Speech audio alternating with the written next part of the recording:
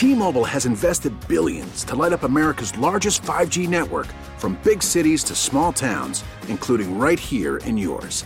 And great coverage is just the beginning. Right now, families and small businesses can save up to 20% versus AT&T and Verizon when they switch. Visit your local T-Mobile store today.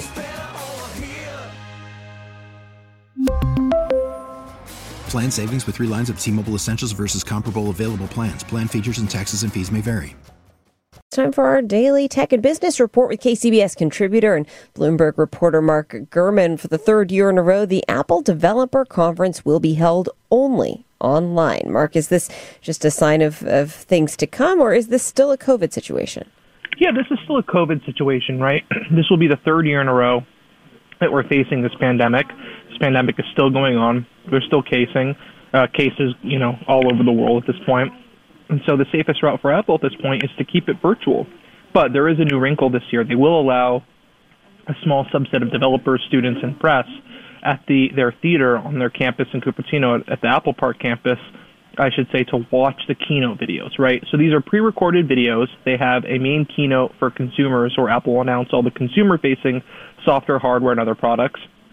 And then they have a developer keynote called the State of the Union, and they'll air both of these at their campus, even though they're pre-recorded and not live. I remember covering one of these as a reporter a while back. Who used to come to them besides a small number of people and the press? Was the public welcome to come to these things? It was the public, if you consider the developers public, right? So Apple opened up between 5 and, let's say, 6,500 tickets available to developers, right? This is a developer conference. This is where developers come to learn about Apple's new software and hardware technologies so they can build apps and services to leverage the new Apple platforms, right? Apple gets more apps, more interesting programs and services on the App Store. It's able to not only sell more iPhones, but generate more services revenue, right? The App Store at this point is a $20-25 billion a year business for the company, and these developers are what drives that. So it's important for them to hold these annual showcases to really inspire and push developers to build new types of applications that people are going to buy and pay for, and Apple gets a cut of it. Right. I'm sure the networking part of that is very important as well. So this year, how can people watch it? So this year, as has been the past few years, you'll probably be able to watch it on Apple.com, on YouTube, Twitter, the TV app, right? And then if you want to apply to watch it in person, if you're a developer or part of the Apple Developer Student Program, you'll be able to do that from the Apple Developer website at some point in the near term as well. I guess that means more people get to be involved. Is that the case with the virtual? The virtual events have brought in, millions and millions of people, right? I think the conference had, 30, 40 million viewers a few years ago, right? Probably the same last year as well. So this definitely is bringing these Apple announcements to more people globally, because people know it's an online-only affair. They don't feel like they're getting left out by not being there in person.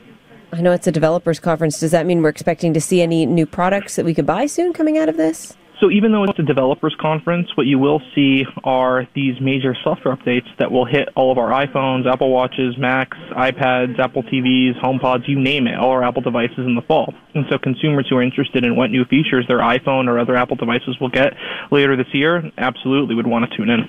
Yeah, any one of those that you can call out for us that we might be excited to see? I think there'll be major fitness-related enhancements on the Apple Watch. I think there'll be some notifications changes on iOS. Right, I think there'll be a health push as well. So I think more of what we've been seeing the last few years, perhaps some new Mac stuff, some new AR, VR technologies as well. Perfect. Thank you for breaking that all down for us. Bloomberg reporter Mark Gurman.